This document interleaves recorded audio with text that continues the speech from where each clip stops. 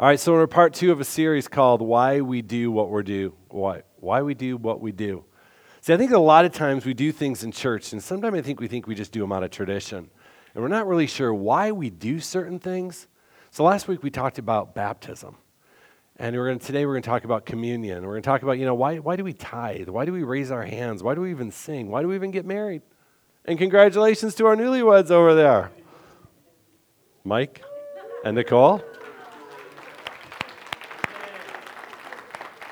I just snuck that right in there. So we'll do a service on, why do we get married? There's a lot of things that we do in church, and I think sometimes we wonder, what's the real point of it? Is it just all tradition, or is there really any meaning behind it? And so today we're going to talk about communion. We're going to talk about the power that's behind communion. Because I think sometimes we forget how powerful some of these things that we do in church are. I think there's so much tradition, we forget the power of God that's actually behind them. So we're going to talk a lot today about understanding the power that God gives us through grace and faith. And last week, I think we talked about how baptism really is a powerful tool that God uses to increase our gift of faith and grace. And today we're going to talk about communion.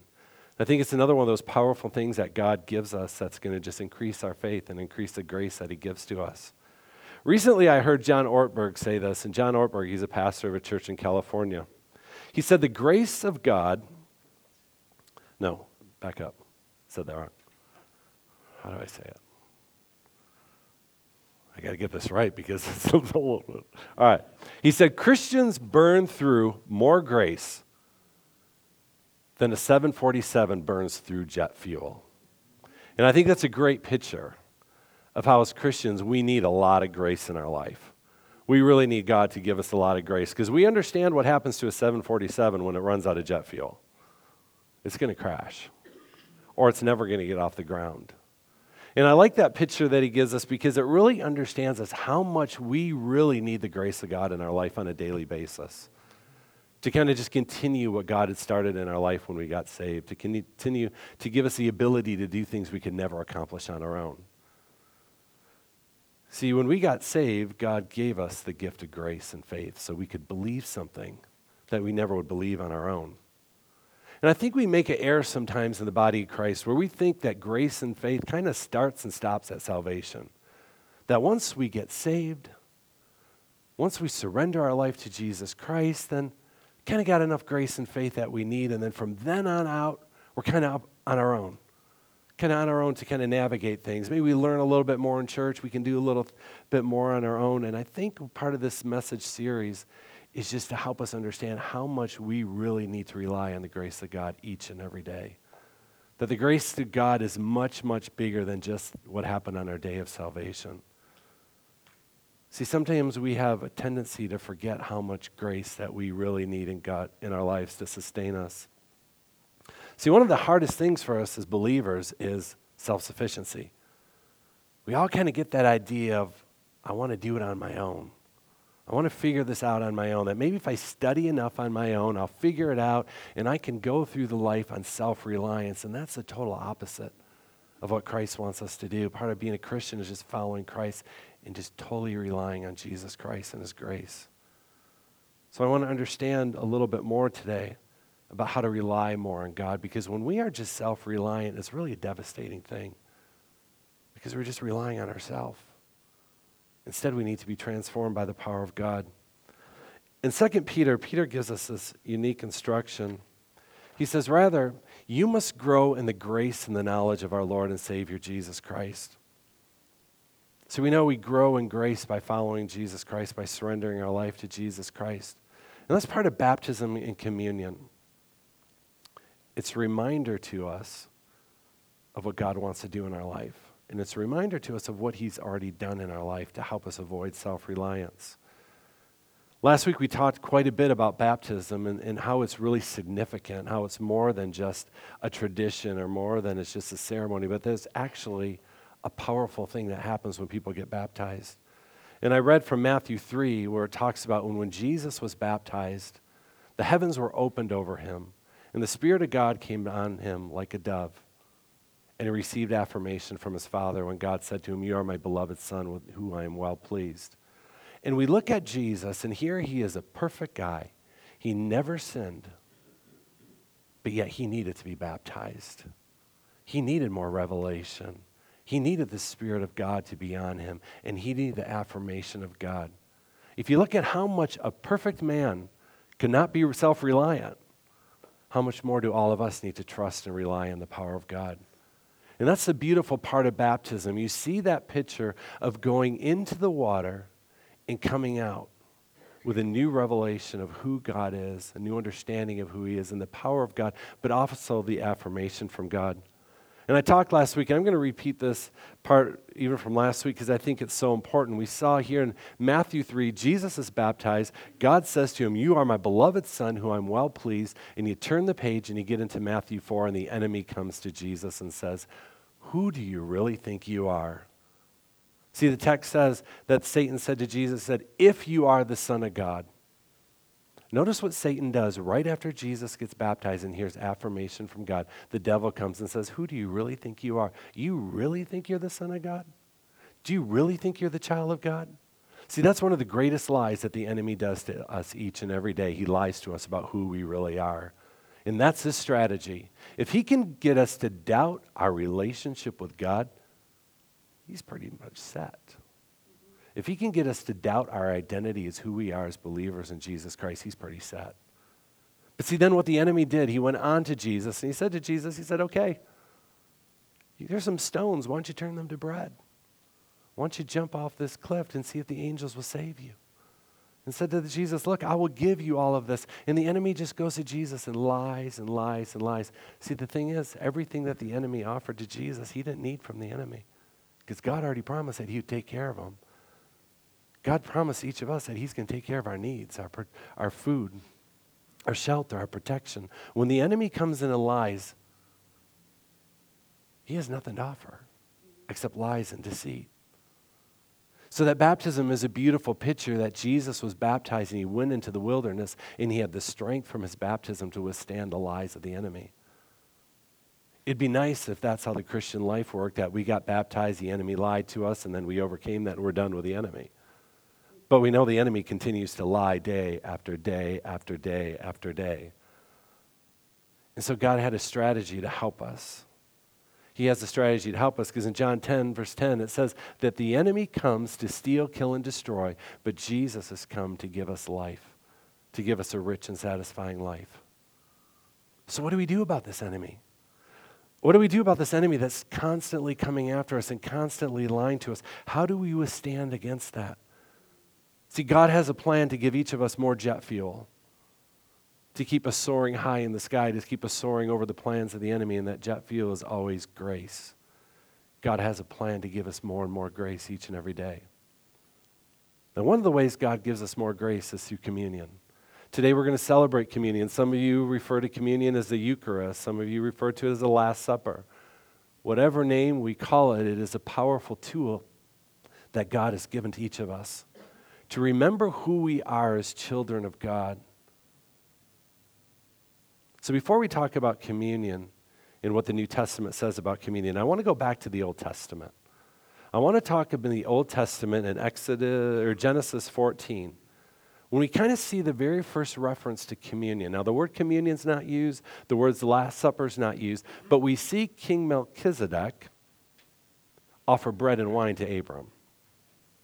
We see kind of this idea of communion being even established back in Genesis 14. So let me set up the story a little bit. We hear of King Melchizedek, and King Melchizedek, he is the king of Salem. Salem was the original word for Jerusalem. So Melchizedek's the king of Salem. His name means king of righteousness, and Jerusalem means peace. So Melchizedek is the king of righteousness that comes from the city of peace. And he comes and he offers to Abram bread and wine and a blessing from God. But at that meeting, it's a unique meeting. I didn't set this up totally right. I kind of jumped ahead of myself. I'm excited. All right, where did I mess up? All right, let me check my notes a minute. All right. So I'll back up. So here we do. We have Abraham. Abraham just finished a war, had a major victory, was this 318 people in his small little army. And after his victorious war, he goes out and he meets King Melchizedek and he meets King Sodom. King Melchizedek, the good guy, the son of righteousness, king of Jerusalem. And over here we have the king of Sodom, as in Sodom and Gomorrah. And Abram goes out to have a meeting with these two kings, and Melchizedek offers him bread and wine, and he offers him a blessing from the Lord. And King Sodom, on the other hand, offers him deception. And the choice is, what is Abram going to pick? What is he going to pick? Is he going to pick one or the other, or is he going to pick both of them? So Melchizedek's a very important character, and it's very unique because it's the first time the word priest is also used in the Bible. So King Melchizedek, he's a king and a priest. And in Psalm 110, you're probably like, yeah, I remember that name in the Psalms, Melchizedek, because you don't hear that too often. It's actually from where Jesus comes from. Melchizedek actually is kind of a picture of who Jesus Christ is. It's kind of a picture of what Christ will do, and King Sodom is a picture of the enemy. King Sodom was a king of probably one of the most wicked cities recorded in history. So there we have Abram standing before two different kings, the good king and the king of evil. So let me read to you from Genesis 14:17, verse 23, some of our texts that we are going to talk about today. So it says, after Abraham returned from his victory over Chedorlaomer and all of his allies, the king of Sodom went out to meet him in the valley of Shoval, that is, the king's valley. And Melchizedek, the king of Salem, and a priest of God Most High, brought Abram some bread and wine. Melchizedek blessed Abraham with this blessing. Blessed be Abram by God Most High, creator of heaven and earth. And blessed be God Most High, who has defeated your enemies for you. Then Abram gave Melchizedek a tenth of all of the goods he had recovered. The king of Sodom said to Abram, Give back my people who were captured, but you may keep for yourself all the goods you have recovered.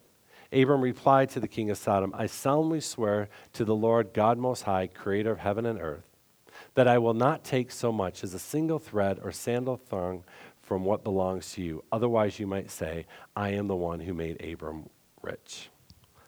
Very interesting little passage, pretty powerful, and you're probably all kind of wondering, what does this really mean? So let me back up a little bit and explain this to you. Some of you remember the story of Abram. Later on, his name was changed to Abraham. 2 chapters earlier in Genesis 12, God goes to Abraham and says, I have a plan for your life. I have a pretty big plan for your life. You need to leave your family, you need to leave your relatives, and you need to go where I'm calling you to go, and I'm going to bless you. I'm going to bless you, I'm going to make you famous, I'm going to give you many descendants, and I'm going to protect you. Anybody who curses you, I will curse them, and I'm going to bless you. So Abraham has this incredible promise from God, but what he needs to do is follow God to where God is going to lead him to go. So Abraham packs up his entire family, his wife Sarah and his nephew Lot, and they go on their way to follow God, and they go to different cities to follow God. But along the way, Abram and his nephew Lot, their herds continue to grow and grow as the Lord continues to bless them. And their herds get so big that they have a hard time feeding the herds during the day. They're running out of land as they travel. So Abram and Lot, they decide, okay, let's go separate ways. So Abram says to Lot, okay, you pick first where you want to go. And Lot said, okay, I'll go down in that area. And he went to the area close to Sodom and Gomorrah. Not a very good choice. Actually, the book in Genesis 13:13, it tells us that was a very sinful place. So Lot knew what he was getting himself into, but he went anyway. So Abram went to a different location, and they both settled down there to take care of their livestock. So things are going, life continues to move on, and one day Abram hears that the city of Sodom was overtaken by 4 kings. These 4 kings formed an alliance, and they went after the city of Sodom, and they captured it. They overtook the entire city, and they captured Lot and all of his family. And when Abram heard about that, he decided that he wanted to go and rescue Lot and his family. It's an interesting thing what Abram decided to do, because Abram only had a little army of 318 men. And while the Bible doesn't record how big the other armies were of the four kings, most commentaries suggest that probably each king had way over 1,000 people in their army. So that there's a good chance that, well, it's very obvious that Abram was very, very outnumbered. So Abram trusts in the Lord. He trusts in the Lord that God is going to give him a plan to help get Lot back.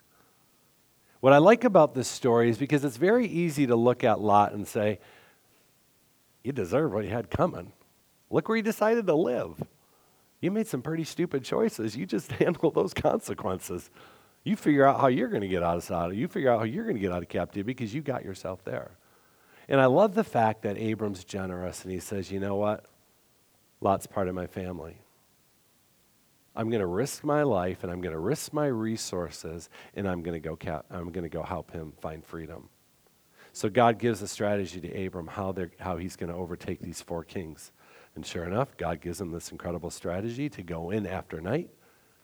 And so Abram and his little army of 300 overtook the four kings, and they got Lot and his family back. And they also got a lot of possessions as they were victorious in the war, and they recovered all of the possessions of Lot and his family. So Abram's pretty happy. Things went well. We recovered Lot, recovered his family, and so he goes down to meet with the king Melchizedek and the king Sodom. It's an interesting meeting. And I think it's interesting because it shows you how you, on one hand, you look at the story and you think, okay, Abram's been successful. He won the battle. He got Lot and his family back. He got all the possessions back. You think the story would be over. But there's more to the story. The enemy wants to come in now and get the people back. The enemy always wants people back, and that was the plan of King Sodom, to come to that meeting and try to talk Abraham into giving the people back. But God had a better plan. He first sent Melchizedek there with bread and wine. And he said, okay, let's sit down, Abraham, and let's remember what God did. Remember, it was God who got Lot and his family out. It was God who gave you the victory. It was God who gave you the strategy. It's kind of easy sometimes when things go really well in our life and to think, look what I just did.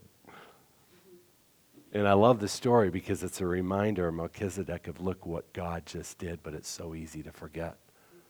And I think that's a beautiful picture of Melchizedek coming out with bread and wine and offering to bless God and to bless Abraham. And so then you notice Abraham participates in that.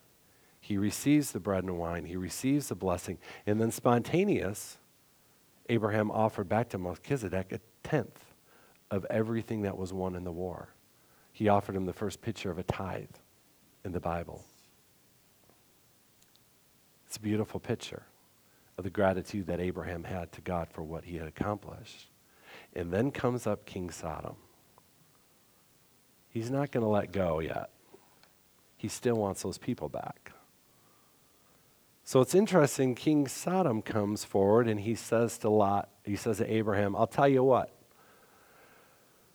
you can keep everything you captured. You can keep all of those possessions. Just give me the people back. I just want people, just give me Lot and his family back. But you keep all the possessions.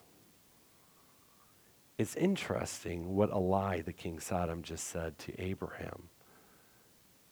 Because everything that Abraham won in the war was Abraham's to keep. It wasn't King Sodom's to give away.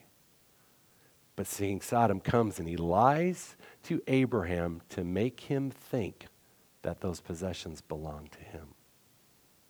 That's how the enemy works. He always deceives. He has nothing to offer. He has nothing good or valuable that he could give to anybody. So all that he does is he comes and he lies. He lies, he manipulates, like he lied to Jesus and said, well, if you're the Son of God, turn these breads to stone. Jesus didn't need to take anything from the enemy because God's going to provide him every single thing he needs.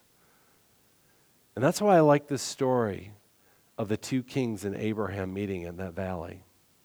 Because it's a good reminder of the purpose of communion. It's a good reminder of what God does through communion. Is he grounds us in who God is, in what God has done for our life so we can withstand against the lies of the enemy that's always trying to say, I have something better. See, that's the enemy always coming in and saying, I have something better to offer you. But all that the enemy has to offer is lies and deceit and deceptions because he has nothing good to offer anybody. And Abraham could have easily fallen for the lie of Sodom. Easily could have. And I think that's why it's interesting that before the enemy lied, Melchizedek comes and he offers him bread and he offers him wine. He offers him kind of a taste of what communion is all about. And I believe that is one of the reasons, one of the many reasons that we do celebrate communion in the church. It's a reminder to all of us of what God has done in our life and what Jesus has done in our life and what Jesus continues to do in our life. It's so easy to get caught up in the lies of the enemy, looking for success and looking for prosperity in other places. Communion's that good grounding reminder of what God has done. And it's almost a continuation of what baptism is. It's a continuation of baptism, remembering that we came to Christ as sinners. We go under the water, we get cleansed, and we come out and we receive the power of God in our life so we can be victorious. And that's what communion is about. It's a reminder of what God has done in our life. So I want to talk about 4 different things that we see in the New Testament that communion does for us. Actually, we probably could go on and list a lot more than just 4 benefits of communion, but I just want to talk about 4 today that we see in that picture of the 2 kings meeting with Abraham in the valley. And the first thing is that communion reminds us of what is really important. Reminds us of what God did in our life.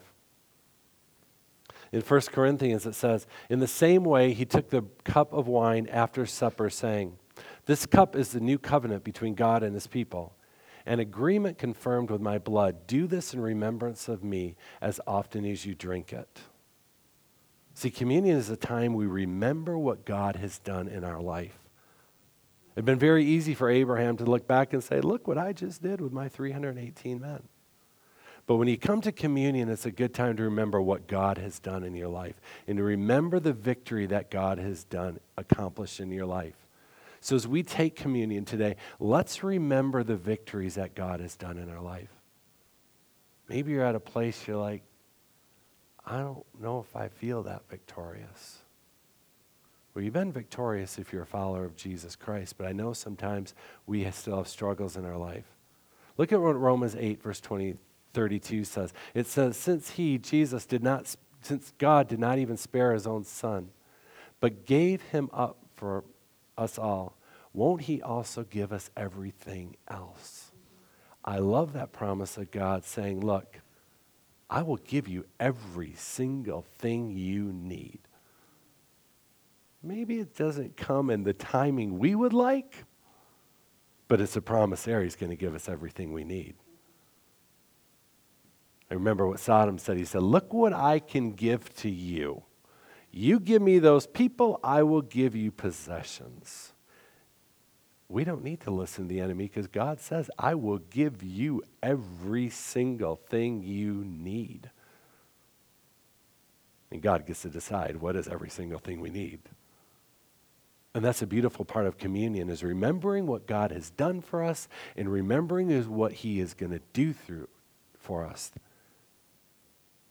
through the death and resurrection of Jesus. And then the second thing is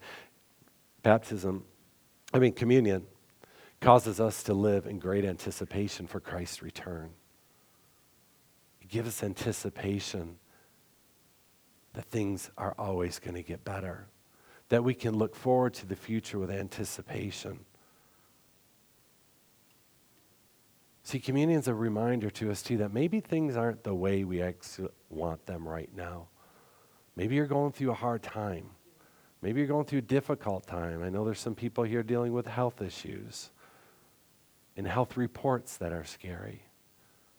Communion's a reminder of anticipation of what Christ can do in our life.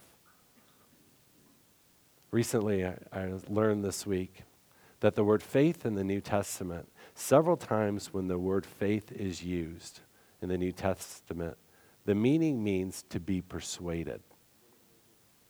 Sometimes what God does in our life to increase our faith is he persuades us of what he can do for us.